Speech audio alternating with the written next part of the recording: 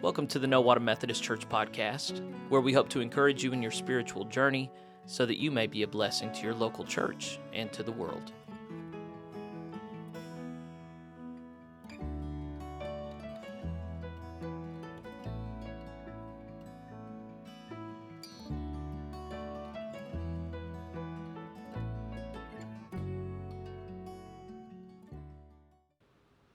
Hey friends, welcome back to the No Water Methodist podcast. This should be episode 8, and it's going to be another section of the proclamation of the word from worship this last Sunday.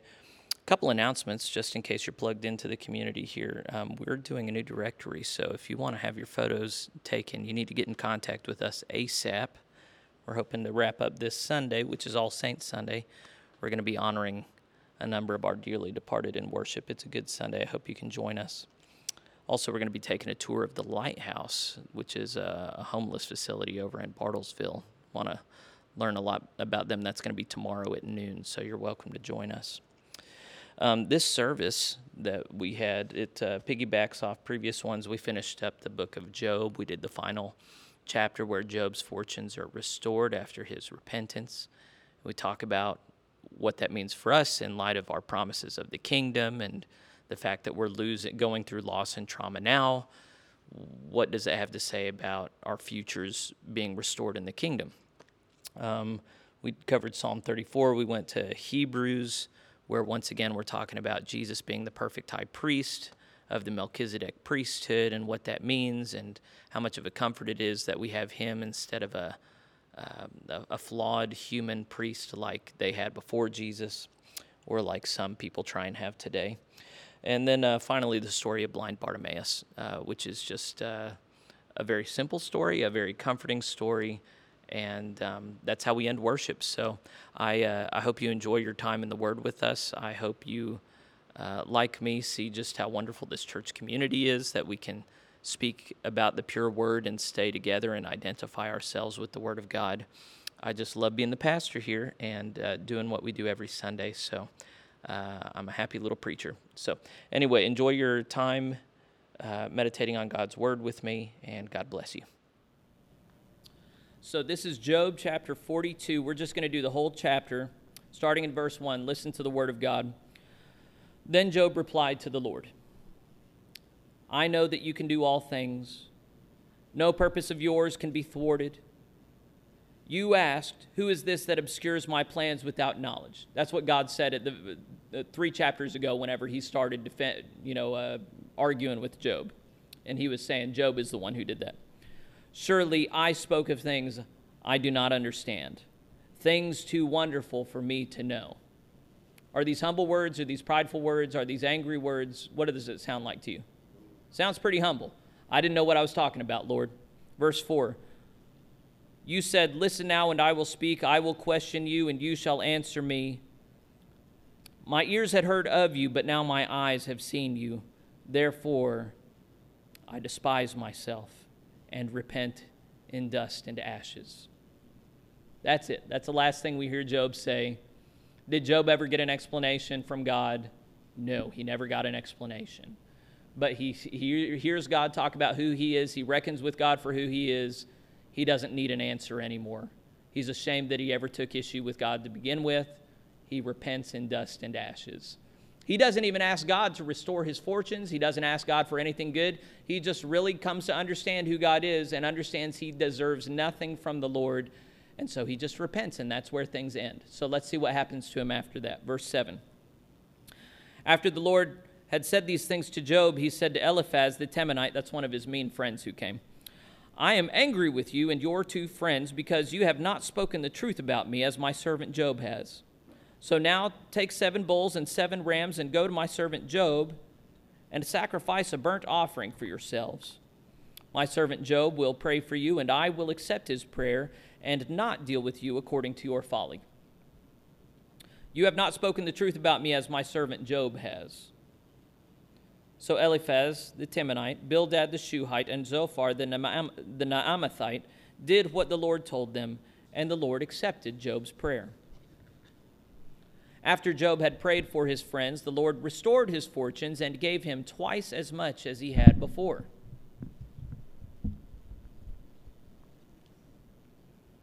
All his brothers and sisters and everyone who had known him before came and ate with him in his house. They comforted and consoled him over all the trouble the Lord had brought on him.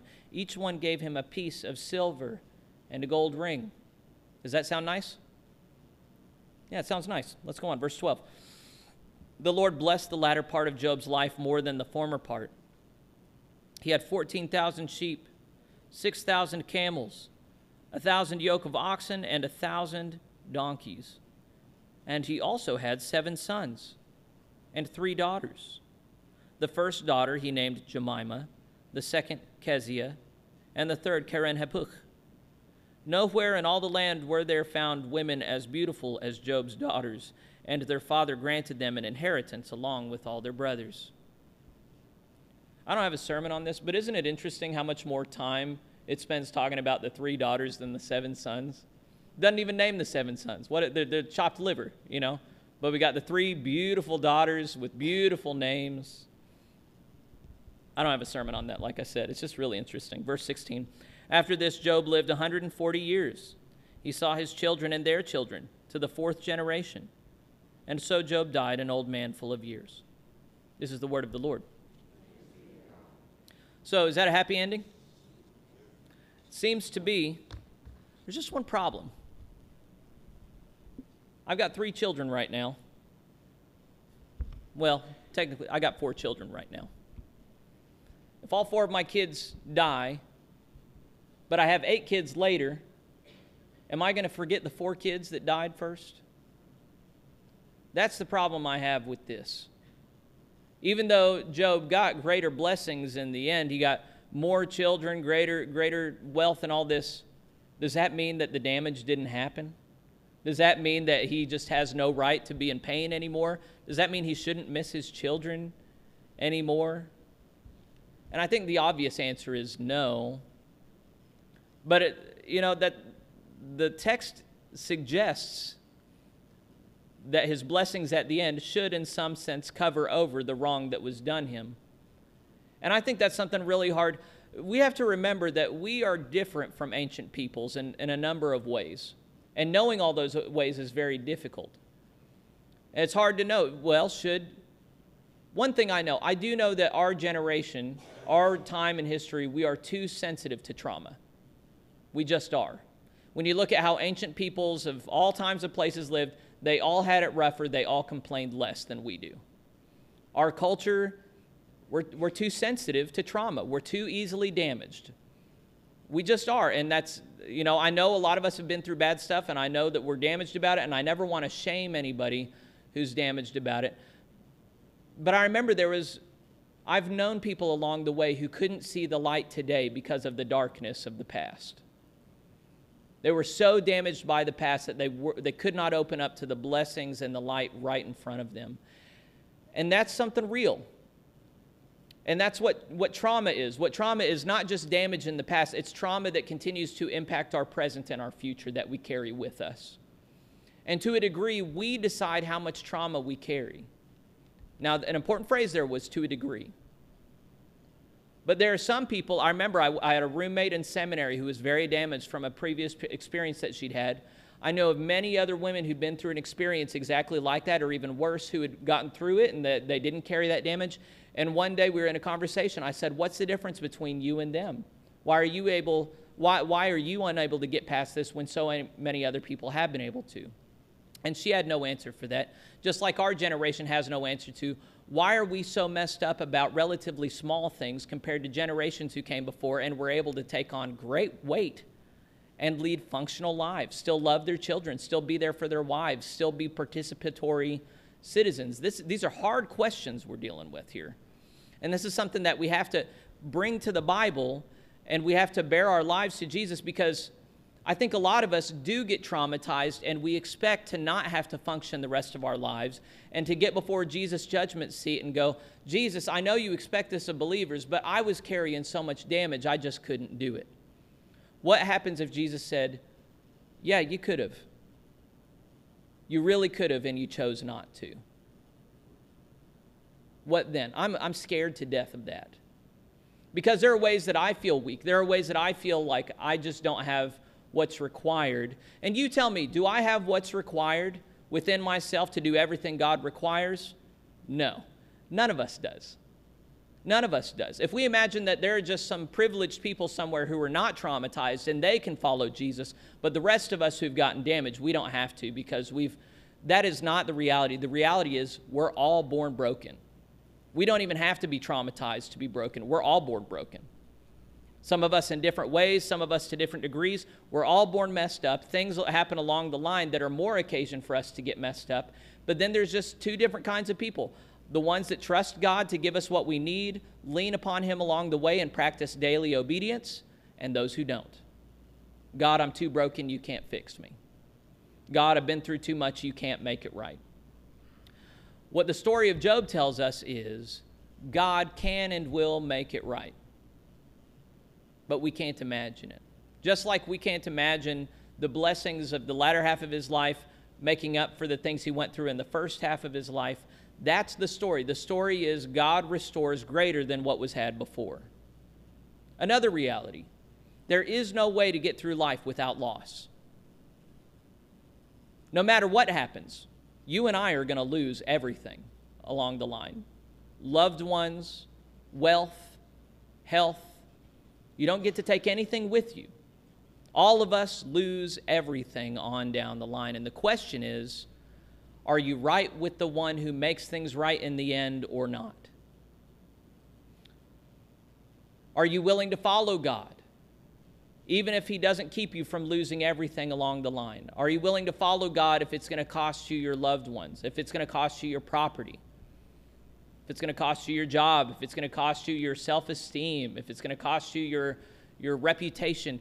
All these things are constantly before us. Are you willing to follow God if you lose everything? Here's the question. Was Job willing to follow God even though he lost everything? Yes, he was. Was he an idiot for doing so? No, quite the opposite. He's lifted up as a righteous man, a model of faith. Now, for us Christians, I think we're wrong if we interpret this as God is going to make me wealthy and healthy and prosperous in this life if I follow Him. I don't preach the prosperity gospel. I don't see that in the Bible. But as I read Revelation chapters 20, 21, and 22, and it talks about the new heaven and the new earth and the eternal kingdom with Christ, what it tells me is something I cannot comprehend, which is that what God will give me and you in the kingdom is so much greater than any blessings we have here and now. So much greater than anything that we could have here and now. The blessings of the kingdom are so far greater than anything this side of heaven that I can spend my life this side of heaven suffering, sorrowing, go through trial and tribulation, because I know that what stands on the other side of it is so much greater than anything I could get here and now. And I would actually say that belief right there is absolutely essential toward a living faith. And if you don't believe that, if you believe that the best that life has to offer is on this side of heaven, and you got to hold on to it as long and as hard as you can, and when you lose it, life is just awful and there is no consolation. That's the majority religion of people today. People who are scared to death of dying, scared to death of getting old, scared to death of losing their health, scared to death of making enemies, scared to death of losing family. People grabbing onto things as hard as they can, never just holding on for dear life. I can't let go. That betrays a lack of faith in a God who makes all things right, who restores all things. And that's what I think the end of Job holds up to us, is do we believe that God can restore everything that's been wrong in my life? There's things that's been done wrong in my life that I just cannot imagine ever being made right again. Do I believe that even though I can't imagine it, God can do it? If I believe that God can and will restore all things, and that the end of history is marked by Him giving me a better life than anything I could have had here, then that's what gives me strength for the hard days of today. But if I don't have that hope, then I'm going to live like a child of this world in darkness and sin and shame. And in the end, I might hope to be with Jesus, but I know I won't be because I didn't trust Him. So let's be like Job. Trust in the Lord And even though we can't imagine the blessings making the wrong of the past right, let's trust that God can do what he said he's going to do. Amen? The setup for this is understanding the differences in priesthoods. In the end, it's just, in praise of Jesus. But, it's good to be aware of what this means. Psalm 110 talks about an order of Melchizedek. God makes a promise to someone. Turns out it's Jesus. You are a priest forever in the order of Melchizedek. And this comes from a story in Genesis where Abraham had just been successful in battle, and the king of Salem, Jerusalem, came, and his name was Melchizedek, means my king of righteousness, says that he was a priest of the Most High God. Do we serve the Most High God? Yes, we do. That's the God who enthroned in the heavens above. Jesus sits at his right hand. That God, the priest of that God came, and Abraham gave him a tenth of all he had, a tithe, and then Melchizedek blessed Abraham. And this is before what happened at Mount Sinai with Moses, where they established the priesthood, was called the Levirate priesthood. Those of the tribe of Levi were the priests for years and years. If you've ever met someone with the last name Cohen or heard someone with the last name Cohen, Cohen is Hebrew for priest. Odds are they are a Levite of the tribe of Levi that would be a priest today if there was a temple. But the reason that they don't have Jewish priests today is because the temple got destroyed. The whole order of bringing sacrifices and atoning for sin got destroyed. Jews believe that there are other things you can do nowadays that please the Lord and atone for sin. We don't need to talk about that today. The question is, was Jesus a priest? And for a lot of people back then, they would say, no, he was of the tribe of Judah. He was not of the tribe of Levi. He couldn't be a priest. He was not of the right tribe. Well, the author of Hebrews says he was a priest of Melchizedek, of that more ancient order, that more pure order.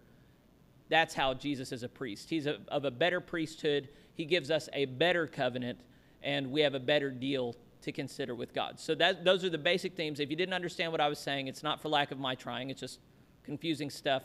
But Sarah Beth is going to come do the reading now, and then we're not going to talk about that portion anymore, but we are going to talk about Jesus' greatness, which is where that reading ends. So let's pay attention to Sarah Beth. Our third reading is from Hebrews chapter 7, verses 11 through 28, which begins on page 1867 of your pew Bibles. Listen again to the word of God.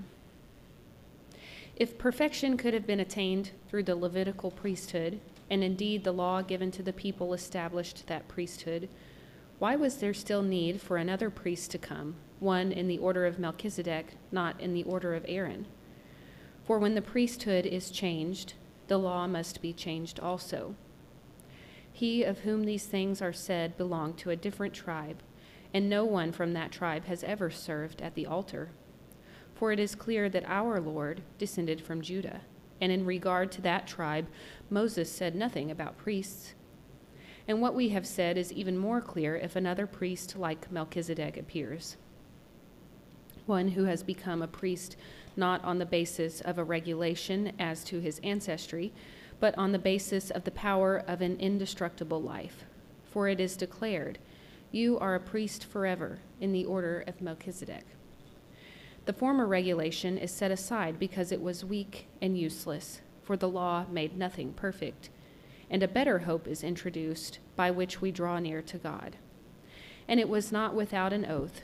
Others became priests without any oath, but he became a priest with an oath when God said to him, "The Lord has sworn and will not change his mind. You are a priest forever." Because of this oath, Jesus has become the guarantor of a better covenant.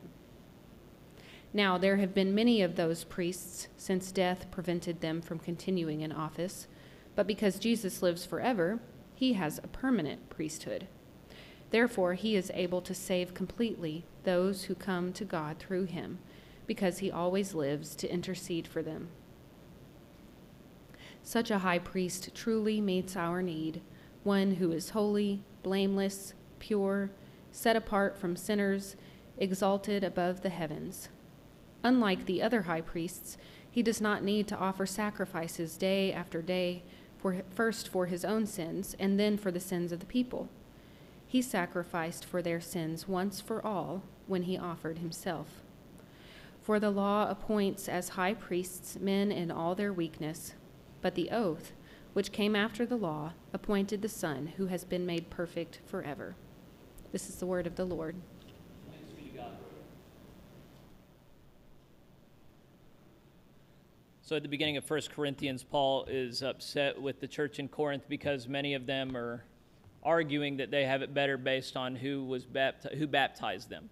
I was baptized by Apollos. Well, I was baptized by Peter. Well, I was baptized by Jesus, and they're trying to outdo one another.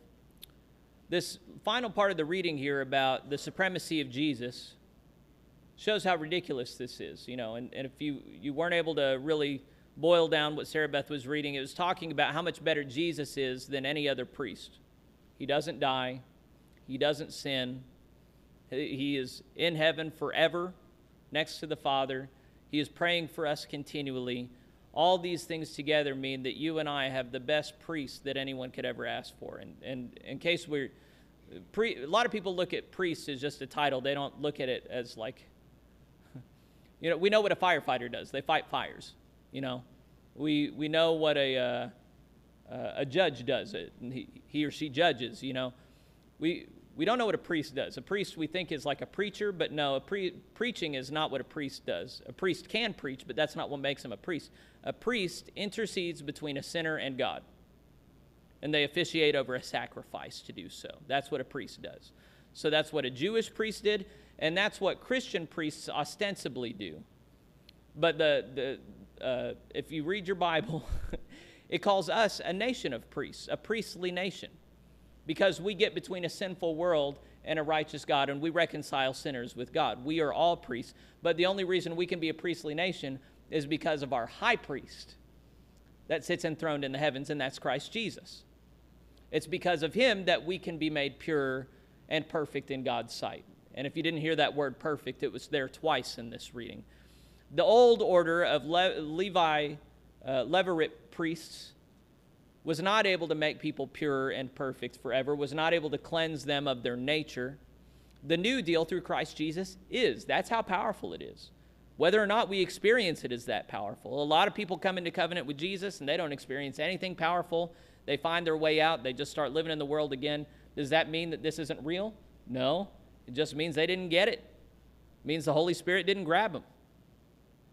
It means they're not saved. Those of us who get it understand what a big deal it was for Jesus to do what he did. He is the high priest who officiates his own sacrifice on the cross. We could not save ourselves. There was nothing that we could do. Jesus did the dying and he did the killing. He did it all for our sake. So because of that, we don't need another priest. We have direct access to the Father through our great high priest who's in heaven. And it doesn't matter who baptized us. It doesn't matter who instructed us in the faith. It doesn't matter who did my grandma's funeral. All that stuff doesn't matter. There have been times in the life of the church where pastors were exposed as charlatans or as bad believers, and people questioned, do I need to get baptized again? Do I need to go join a different church? And the answer is no. If you've got a good church and you just have a crappy pastor, get rid of the pastor. And you don't need to redo everything he did. It's Jesus acting through the pastor that does it. The pastor doesn't do anything. That's why I always tell y'all not to thank me when you come forward for communion. I didn't do anything. It's Christ who did it all. I'm just acting as an outward and visible sign of an inward and visible spiritual grace. I'm doing nothing, and your salvation doesn't hinge on me at all. It hinges on Jesus. And as Job said, there's nothing that can thwart God's plan. There's nothing we can do to mess up Jesus' ministry. We can choose to screw it up here and now. We can choose not to work with him. But even then, we don't mess up his plans, and we don't undo the good that's been done. That gives me a good encouragement. There's a meme I've seen. When God put a calling on your life, he factored in the fact that you're an idiot. That gives me so much comfort, because he didn't call the perfect people. There are no perfect people. He called weak sinners, and then he makes us able. And because Christ is able, so are we. Amen? Some people sitting there going, did he just call me an idiot? Okay, it's time to do our final reading from the Gospel of Mark. Reading is chapter 10, verses 46 through 52. You can find it on page 1575 in your pew Bibles. And the setup for this,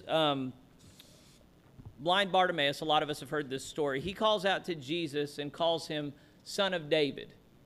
Now, when he does so, Jesus was the son of Joseph, and that's how he would have been known. Jesus of Nazareth, son of Joseph. When he's calling him son of David, David was hundreds of years ago. David was the king that God made a covenant with, that one of his descendants would always sit on the throne of Jerusalem forever. And the belief about the Messiah, rightly, was that the Messiah would be of the line of David, because Messiah is the king that would restore the kingdom of Israel to God and his people. So when he's calling him son of David, that's code for you are the king that's come to restore the kingdom. So this is a title that means a great deal. So oftentimes, I remember as a kid, I heard it over and over, son of David, son of David. Yeah, of course, Jesus is the son of David. No, what he's actually doing is saying, blind Bartimaeus is calling out to him saying, I know you're the Messiah.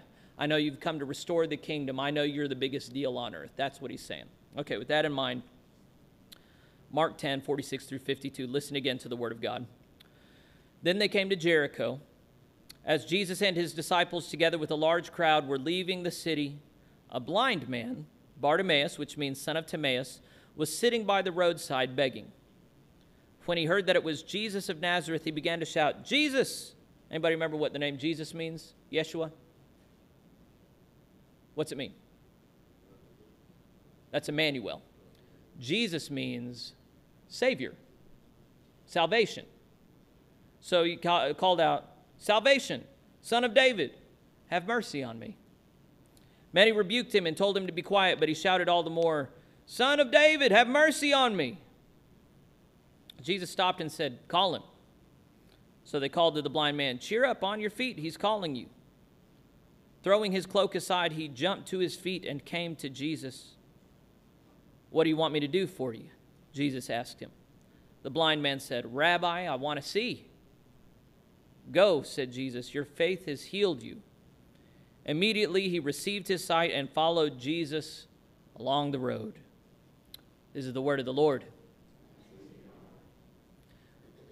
Amazing grace, how sweet the sound that saved a wretch like me. I once was lost, but now I'm found.